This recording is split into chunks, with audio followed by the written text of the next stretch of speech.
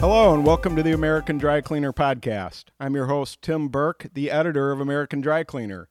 Joining us to talk about spotting, the how and the why, is Jeff Schwarz, Regional Vice President for A.L. Wilson Chemical Company, located in Kearney, New Jersey. Jeff, who lives in Texas, has been in the dry cleaning industry since 1991 and with A.L. Wilson since 2000, and is known by many of you in the industry as the Stain Wizard. We're very happy to have the Stain Wizard join us today. Jeff, welcome to the American Dry Cleaner Podcast. It's my pleasure. Well, first off, Jeff, for all of our podcast listeners, let's just define why we do spotting at our dry cleaning operations. Customers want their garments back like new, and a good dry cleaning or a wet cleaning system will remove, about 75% of the stains. 5 to 10% won't come out no matter what you do. So the spotting board is what really separates you from your competition. You mentioned to me when we've talked before the term tools for use at the spotting board. Can you just take our podcast listeners through the various spotting tools and how they're used on stains? Yeah, so if you look at your spotting board as your tool kit, just like your home tool kit, so every chemical that you have is a different tool. So one tool removes rust, one tool removes ink, one tool removes protein-type stains, and et cetera. So some people think if you can't fix it with a hammer, you must have an electrical problem. Some people use the wrong tools at the wrong time, and then they wonder why the stain isn't moving.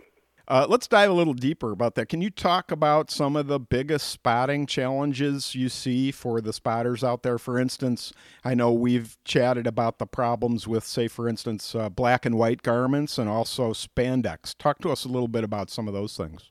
Yeah, it can be a challenge.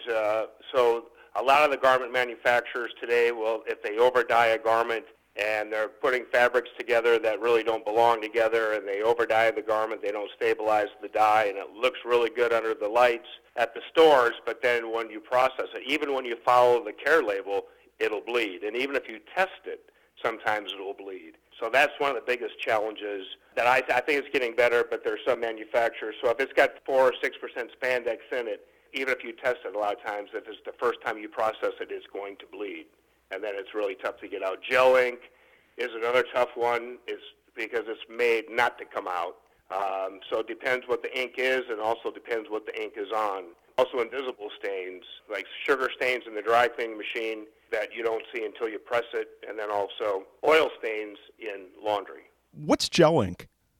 Gel ink is a permanent ink. It's usually black, and it's cement almost. It's just made not to come out. So my wife's an ovarian cancer surgeon. When she writes a prescription, they use that black gel ink, so you can't change the prescription to getting more pills.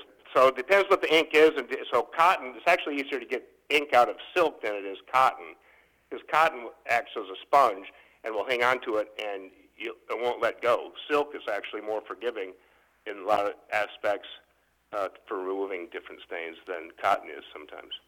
Besides some of the garment types you've talked about already, including cotton, what are other types of garment stains that can present a unique challenge for the spotter? So I touched on it. So sugar stains won't come out in the dry cleaning process, and then when you press it, now you have these stains pressed in, and it's heat set. Or even redeposition is probably one of the biggest issues too. So if you're not running a clean system and you get soils are now redeposited on the garment, how to remove that using sodium perborate soak. So it's around the entire board, so to speak, that it's hard to just narrow it down. But I'm in 1,000 dry cleaners a year, and it's amazing the different things that you see when the guy goes, "Well, I'm glad you're here. Can you help me with this?" So you roll up your sleeves of your lab coat, and away you go.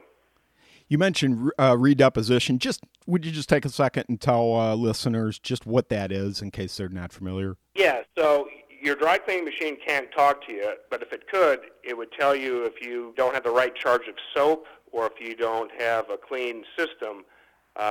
Say you put a spotting chemical on a garment and you don't totally flush that out, or you don't dry it, you throw it in that dry cleaning machine, or that dirt and that redepositing of soils will go right to that spot. When it comes out, you'll say, well, that wasn't there when it went in the machine, and that's right. It came out on the garment because the soil is now in the solvent, and now you're using your clothes as a filter, which is crazy.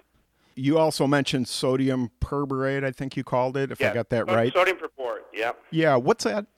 It's the most amazing. It's an oxygen bleach.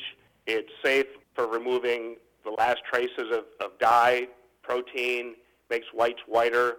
A lot of the best dry cleaners, they soak your white shirts in it overnight, and you have to pass out sunglasses to your customers because the white shirts are so white. But it'll also take out redeposition, but you can't use it on wools. But other than that, it's color safe and it's fabric safe. You mentioned thousands of dry cleaners you see a year. You're out on the road quite a bit, meeting and talking with dry cleaning owners. Can you just share with our podcast listeners a couple of interesting spotting stories? Yeah, I just got back from an 18-day being on the road. So I cover from Texas to California to Calgary. It seems like everywhere in between. I had one dry cleaner that told me that he added a whole quart of dye stripper to his dry cleaning machine to take out yellow stains, and that didn't work out too well for him. I got a phone call. At 5 o'clock on a Friday, and this dry cleaner had a raw silk purple wedding dress that they pressed all the sugar stains into it. Ooh. And the gal was going to pick it up first thing the next morning, and she expected me to help her over the telephone to get those out, and we did, just using 3% peroxide that she got at the grocery store and hanging it in the boiler room. You never know when the phone rings what's going to happen.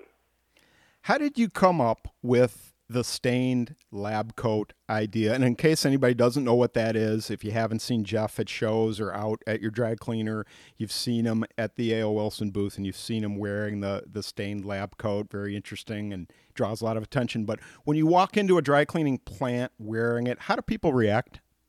Pretty much shock and amazement, and then they want to see if I can take it off so they can wear it, so they can get a picture and post it on their Facebook. That just happened last week in Minnesota. It was pretty funny. When I walk in wearing that coat, the counter people kind of run to the back and say there's a crazy person up front. But the owners know that I'm there to talk about the different challenges of stain removal. And then they'll look at the coat, find one specific stain, and in the South it's red clay on uniforms. They go, okay, show me how to get that out. And that starts the conversation. Let's go back for just a moment to spotting tools. Is there a tool for every stain?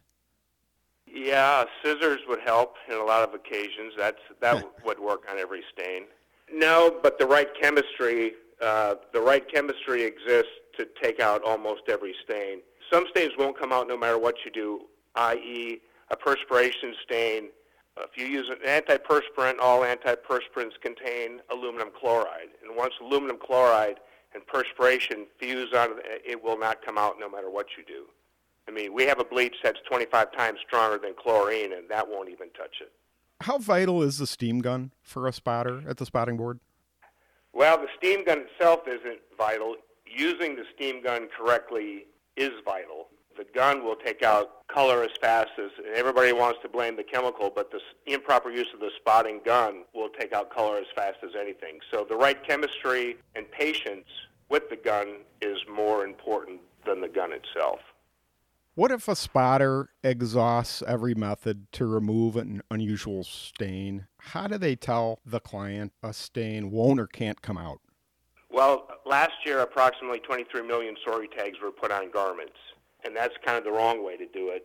The best way to do it would actually be, if it's a dry cleanable garment, if you have to get permission to wet clean it, or if you need more time, to pick up the phone and actually call the customer to say, here's what we're working on, and we need your permission to do this step or to go a little bit farther. But as Martin Young would say, do no harm is the first rule of thumb. Do no harm, and a good spotter knows when to stop.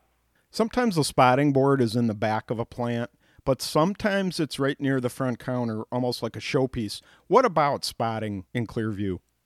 I was just in Salt Lake City 2 weeks ago, and the owner had put his spotting board right up front and center, which he thought has made it kind of a difference in starting the conversation about what is that and what is she doing over there. Unfortunately, a lot of times, spotting board area in the back is the dirtiest, unkept piece of equipment in the entire plant. So if you're going to have it up front and it's going to be well lit, make sure it's kept clean, and I think it would really help educate the customers about what we do. Does the Stain Wizard have any magic words, tips to impart to our spotters listening today in the podcast? Yeah. I read everything I can get my hands on, and I go to as many seminars as I can and learn. I try to get better every single day. And if you do ruin a garment and you pay that claim, keep that garment, put some different stains on it, and then improve yourself, because I guarantee you'll see a garment similar to that down the road, and now you'll know the next time how to do it. Last, Jeff, is there anything you wanted to add today about our chat all about spotting? Well, it's kind of a three-legged stool. So you got a good dry cleaning process, finishing, and just like stain removal starts at the front counter, and quality and customer service is everybody's job, stain removal is everybody's job as well. So if the presser sees a stain, give it back. Don't press it in, because if you press that stain into the garment, you just made it 10 times harder for us to remove. And it actually really starts at the front counter, and that's why educating your counter people is so important as well. Well, that was Jeff Schwarz, the Stain Wizard, and thank you so much, Jeff, for your time today and for being with us here on the American Dry Cleaner Podcast. Honor and a pleasure. Thank you. The American Dry Cleaner Podcast is a production of American Trade Magazine's LLC Chicago. For more information about future podcasts and to get the latest fabric care industry news, visit our website at americandrycleaner.com or make sure to read our weekly e-news blast called The Wire. Also, be sure to visit American Dry Cleaner on Facebook and make sure to like us. And also follow us on Twitter to stay informed about these podcasts along with news and information from around the industry. The royalty-free music used on this podcast is from Alvaro Angeloro called Brand New Day and can be found at hooksounds.com. Thank you for being with us today on the American Dry Cleaner Podcast. This has been your host, Tim Burke, and I look forward to being with you again very soon.